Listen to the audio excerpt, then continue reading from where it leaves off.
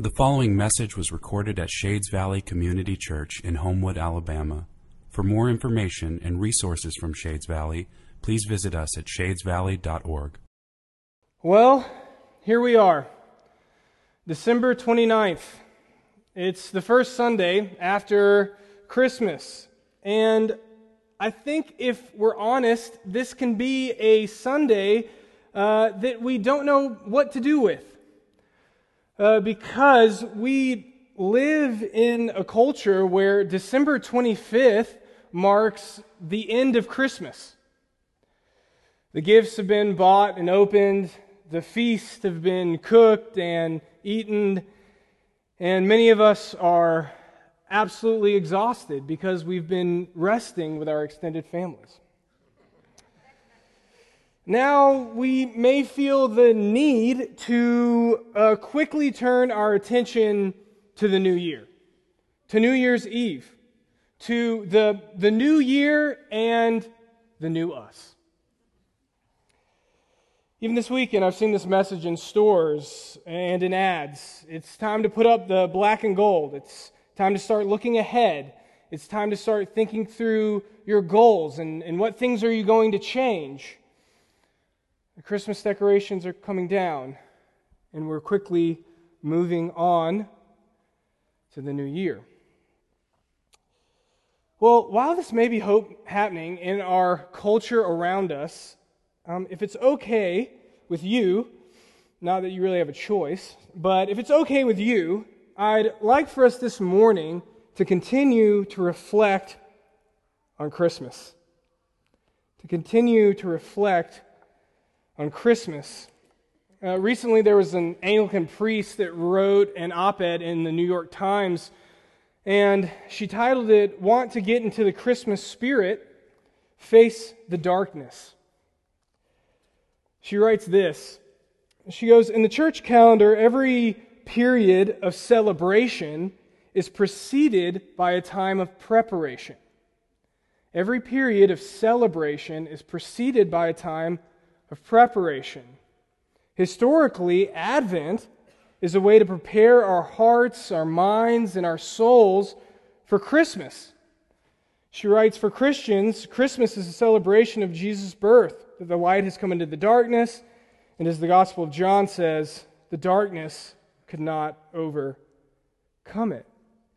You see, Advent is a season where we're called to stare into the darkness. It's a season of fasting. It's a season of preparation. Maybe you've never thought of it like this before, but Advent is really meant to be similar to Lent in some ways. It's a season of preparing our hearts. It's a season of wrestling with the reality that we live in a world that is filled with darkness. During the season of Lent, we don't put the flowers on the cross. We don't do that yet. But we do on Easter. The season of Lent is meant to give way to the celebration and the light of Easter. Well, Advent's meant to do the same thing. It's meant to be a preparation for Christmas, for the celebration of Christmas. The staring into the darkness is meant to be met with the light, the celebration, the joy of Christmas. So, I don't want to quickly move on from the Christmas celebration, but rather I want us to reflect and rejoice in the reality that the cry of, O come, Emmanuel," that cry of Advent is met in the answer that Christ the Savior is born. Christ the Savior is born. So today I want us to look together at the events following the birth of Christ in Matthew chapter 2, specifically verses 13 through 15. I think many times as we hurry away from the Christmas season into the new year, that these verses are forgotten, or they're quickly passed over. And I think that's to be lamented, because there's much in these passages for us to ponder, for us to think through as we celebrate and continue to celebrate this morning, Christmas. All right, so the passage that was read today, it started in chapter 2, verse 13. Chapter 2, verse 13 of Matthew. If you have your Bibles, you can turn there if you haven't already. Matthew writes, "Now, when they had departed, behold, an angel of the Lord appeared to Joseph in a dream." Well, let's stop there for a second. Who departed? I imagine many of us know. The wise men, the Magi. In chapter 2, 1 through 12, Matthew tells this story, a story that I imagine many of us are familiar with, the story of the Magi's visit to Jesus to give homage to one that they see born King of the Jews. It really sets the sets the context for our passage today. And so while we're familiar with it, I'd like to have a quick refresher for us. So first, a word about these wise men or Magi. Who were these people?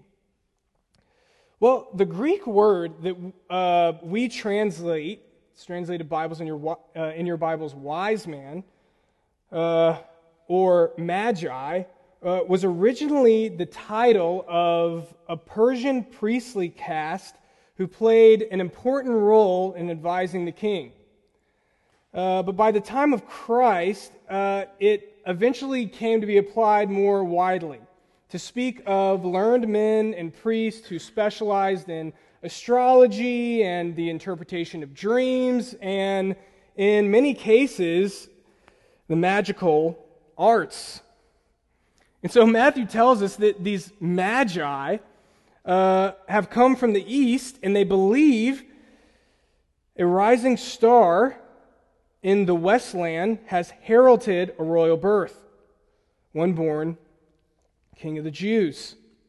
So naturally, these learned men go where one would expect a king to be born. Where's that? The capital. And that's where they encounter our anti-hero, if you will, or the villain in the story, King Herod. King Herod. The Idumean Herod the Great was really a puppet king for Rome. His father was the head of the kind of police force that kept things in order for Rome. And Herod the Great not only took over for his father, but was named king of Judea by Rome. He was their kind of first major client king in Israel after Israel's subjection to Rome. And at this time, at the time of Jesus' birth, he's reaching the end of his reign. But he had built a reputation, not a good one. He was known for his paranoia. He was known for his jealousy. This paranoia and jealousy would lead him to have his wife and two of his sons executed. He was a vicious man. And although Rome saw him as a Jew, because of his ancestry, the Jews never accepted him as a real king. And Herod had no ancestral right to the throne. Like I said, he was a puppet king for Rome. So, why is that important? Well, because this made him very vulnerable to someone born as king from the traditional line of David. Someone born as king.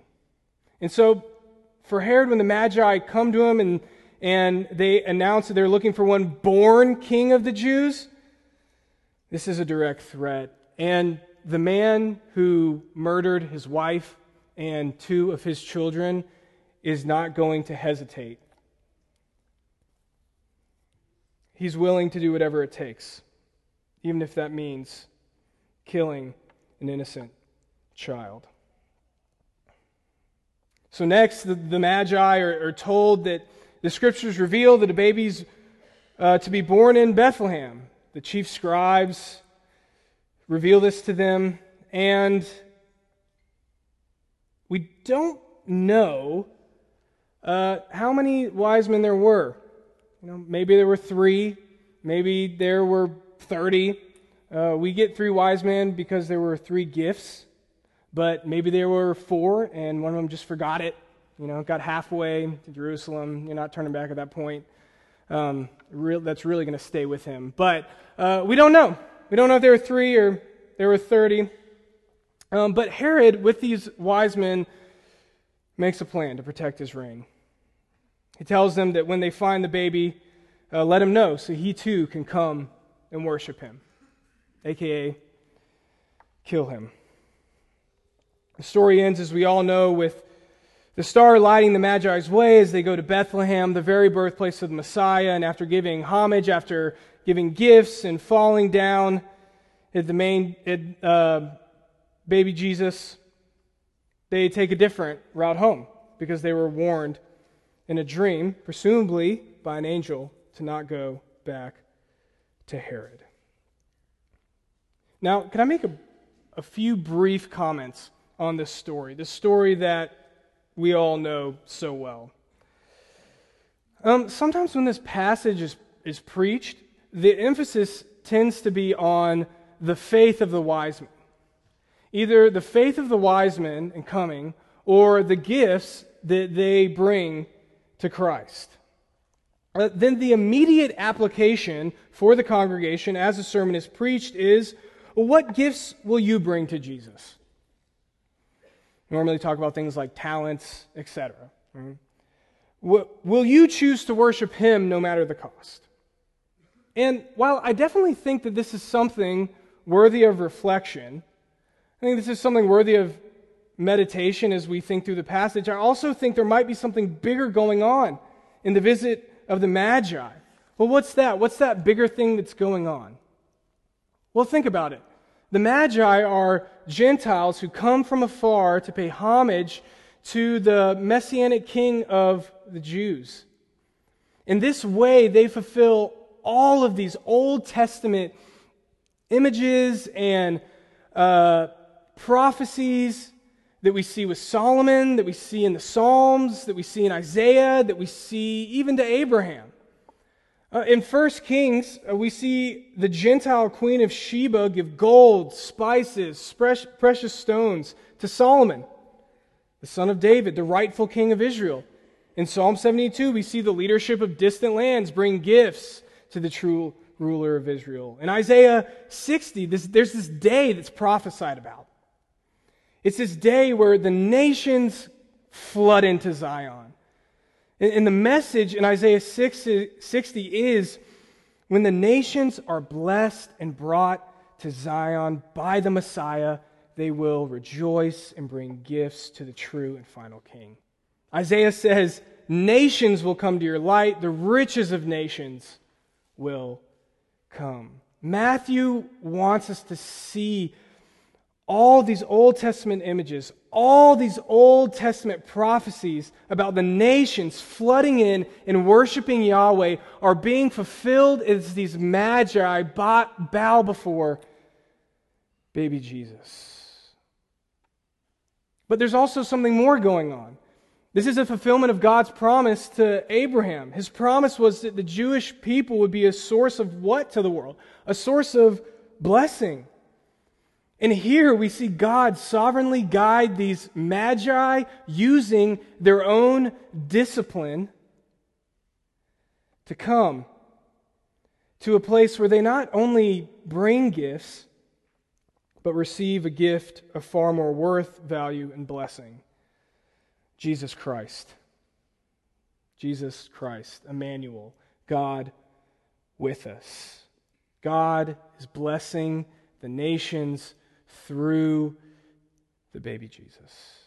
They're coming to bow and to offer praise and worship. This also points forward to a day when those that are least likely bow before King Jesus. The Magi would not have been figures that were highly regarded by the Jewish people. These are people that you would least likely to expect to come and bow down before Jesus. These are men who practiced magic, which was taboo in the Jewish world. And here they are, bowing before this baby. And so this scene in Matthew 2, it really sets us up for the battle that's continuing to happen and is going to happen between Herod and his forces and Jesus with his parents. It's a battle, and the question is, who is the true king? Who is the true king? All right, so let's look at our text again for today, now that we have that in mind.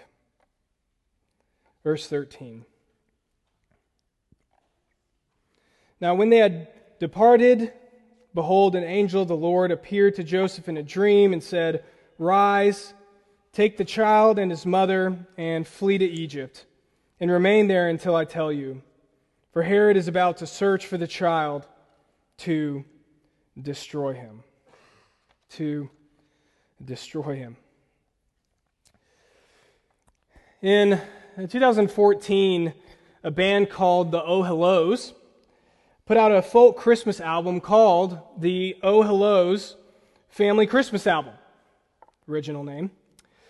The album is this folk album that's comprised of 4 movements, or 4 songs. The first track on the album is titled "Rejoice, Rejoice." And it's their version of O Come, Emmanuel. And it begins, and the vibe is slow and somber, tense. They're singing very quietly. It's a great arrangement for O Come, Emmanuel, which is a cry for deliverance and rescue. It's a cry of desperation.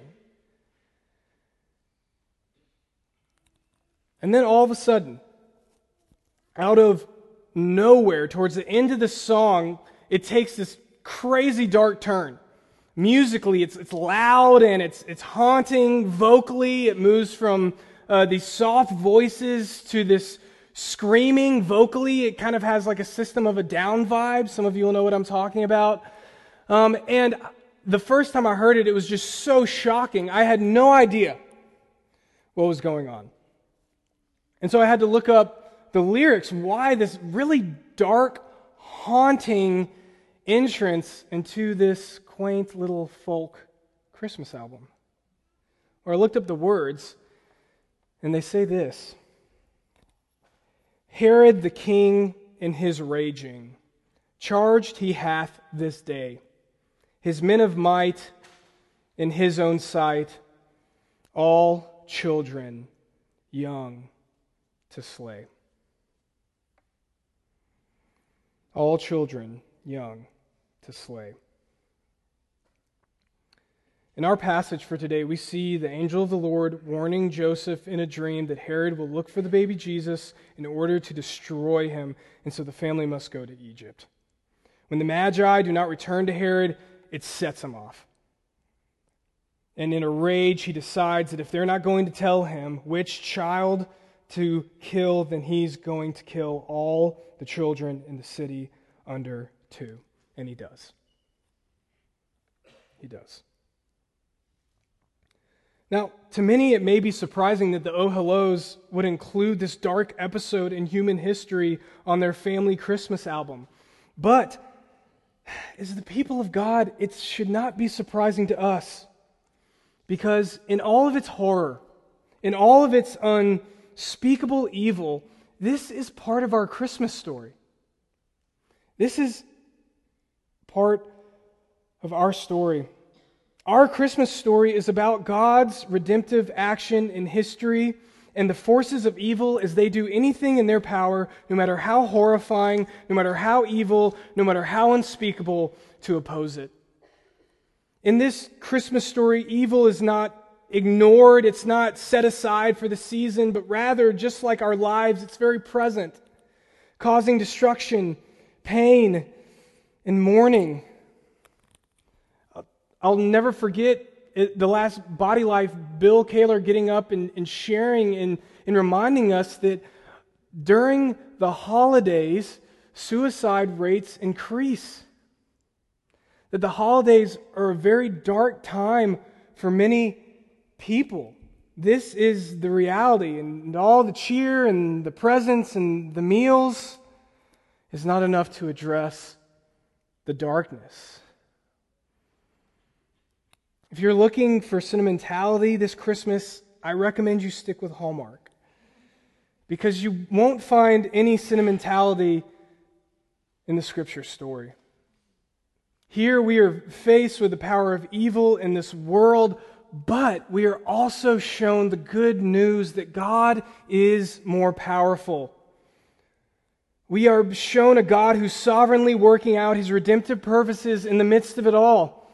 While Herod seeks to defeat King Jesus, we see God's power and control through the protection of Jesus and His family.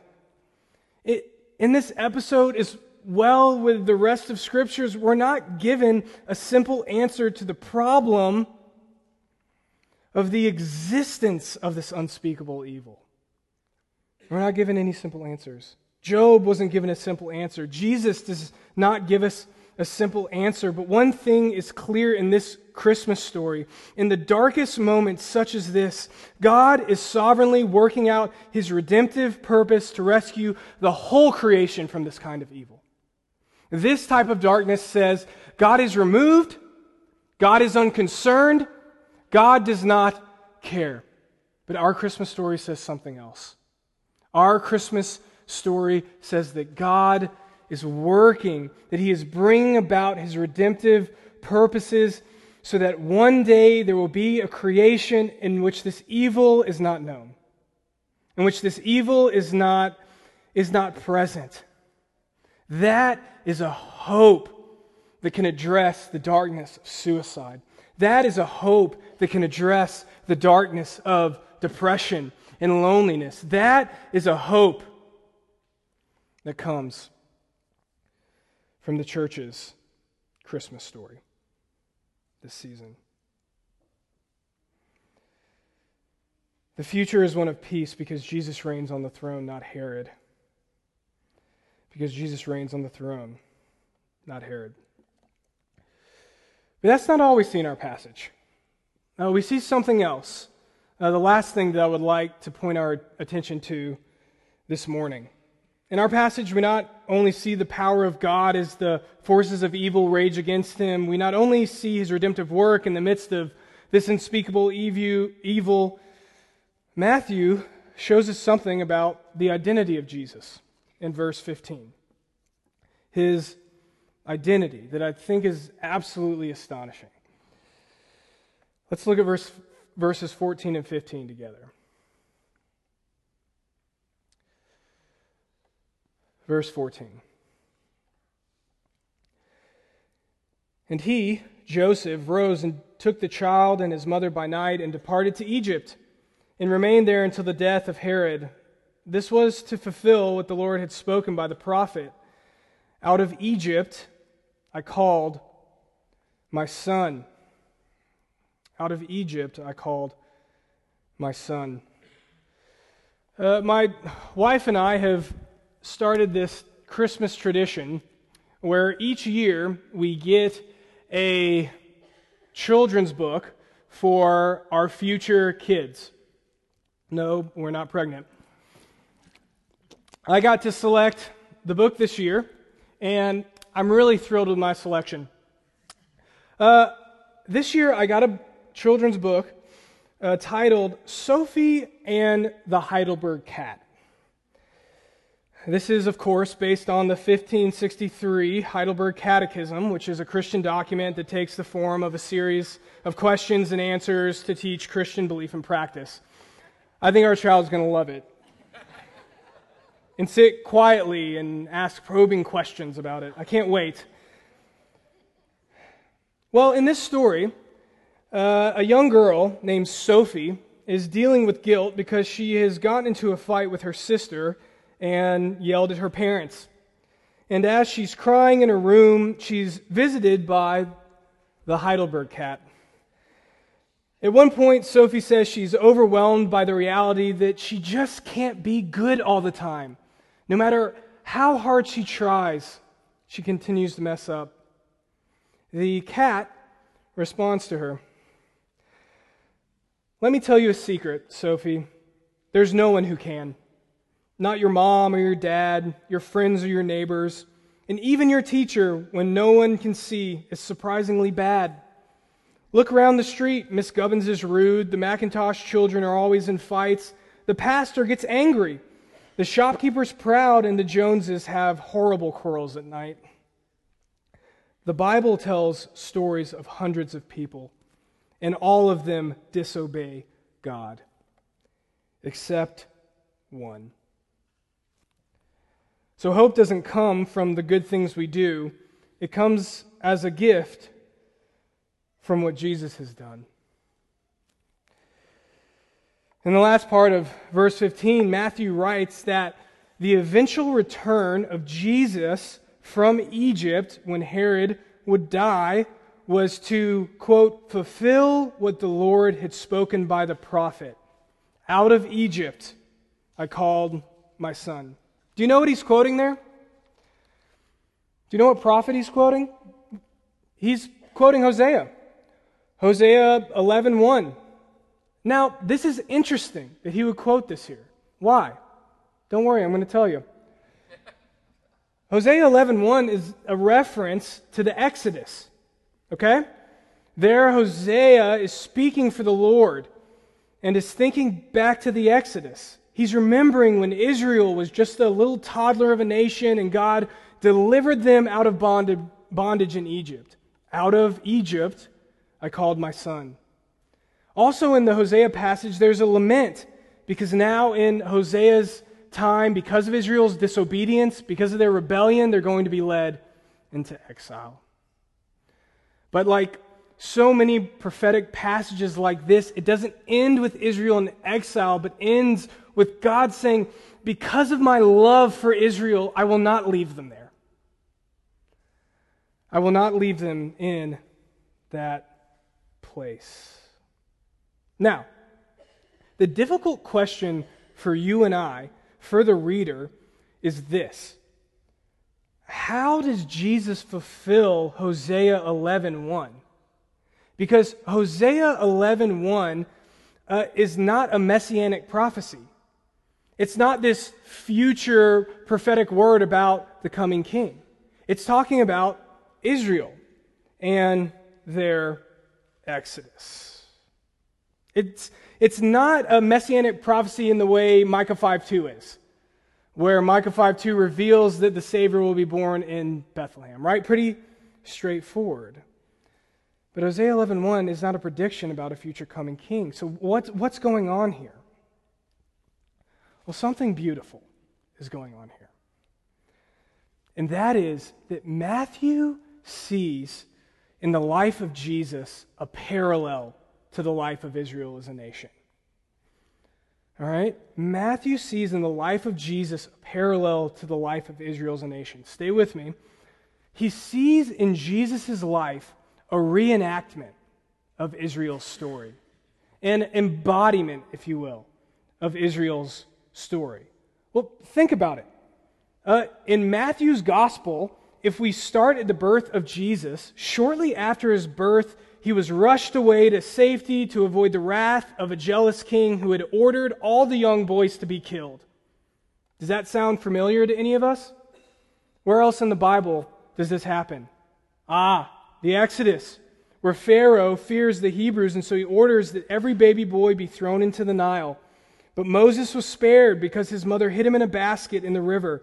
Likewise, Jesus was spared Herod's decree because his mother hid him in Egypt. But it's not done yet. Following right on the heels of Jesus' exodus out of Egypt, we come to Matthew 3. What's going on in Matthew 3? Well, Jesus goes through the waters of baptism. Out of Egypt through the waters. Does that sound familiar? Just like the Israelites left Egypt and then passed through the Red Sea, Jesus too leaves Egypt and passes through the waters in his baptism. But it continues. In Matthew 4, where does Jesus go after his baptism?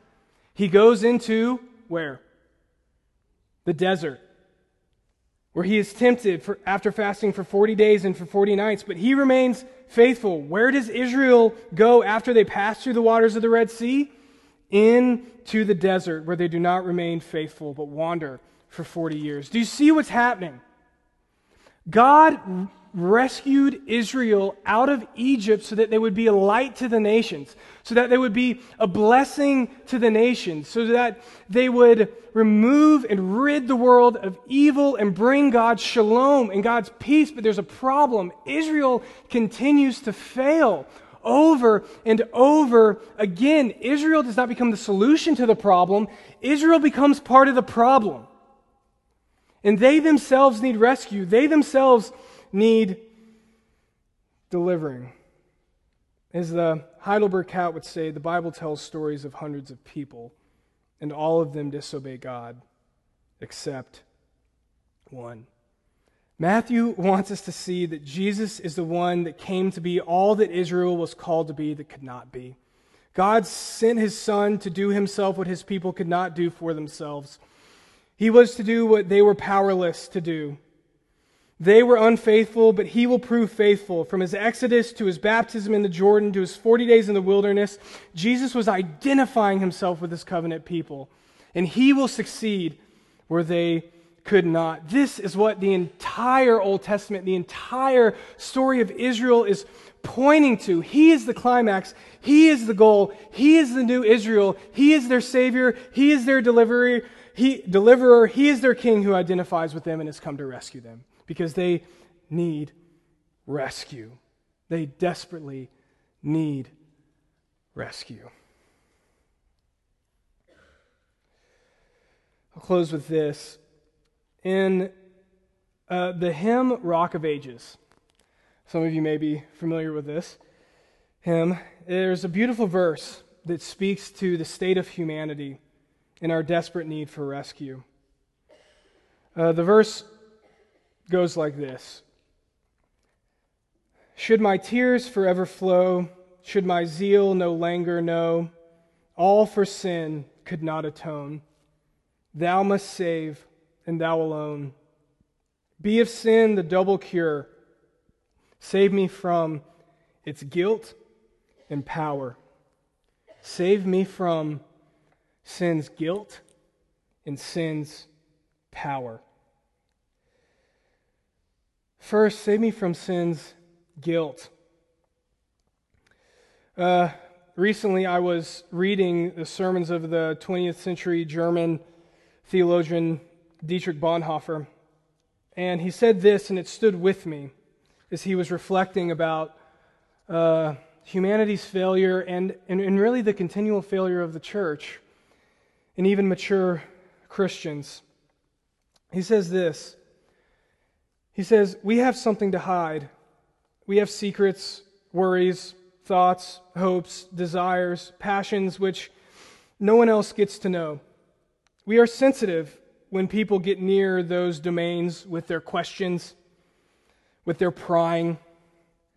And now, against all rules of tact, the Bible speaks of the truth that in the end we will appear before Christ with everything we are and were. And we all know," this is good, "we all know that we could justify ourselves before any human court, but not before this one. Lord, who can justify themselves?" Are you disillusioned and discouraged by your continued disobedience this morning? Are you troubled by your lack of faith? Are you haunted by the mistakes of your past, even your present? Are you burdened by the pain that you have caused others? Would you come to Jesus? He was faithful where you are not. Jesus walked in obedience to the Father so you don't have to. Jesus succeeded where you failed, and you belong to Him. The one that you will stand before in judgment is your advocate, and you are covered in His blood. He is the faithful one on your behalf. That is good news. Who will save us from sin's guilt? But also, who will save us from sin's power? For we know that we are not powerful enough to remove the world of evil. Are you overwhelmed by the persistent evil in this world? Do you feel crushed by its presence, its continued presence? Do you feel helpless to do anything about it? Hear this good news. God is more powerful than Herod. Herod's plot in vain, and then they die. God redeems their evil for His glory and our good. Whether it's the killing of innocent children in Bethlehem or the killing of an innocent man on the cross, God is not removed or unconcerned, but bringing new life and hope out of death. That is good news. He is our deliverer, the faithful one. So as we head into this new year, why don't we gaze back at Christmas? Instead of just focusing on the new you for 2020, why not take a moment to sit in Christmas, to sit in awe of the new Israel, Emmanuel, Jesus Christ, our deliverer. Amen.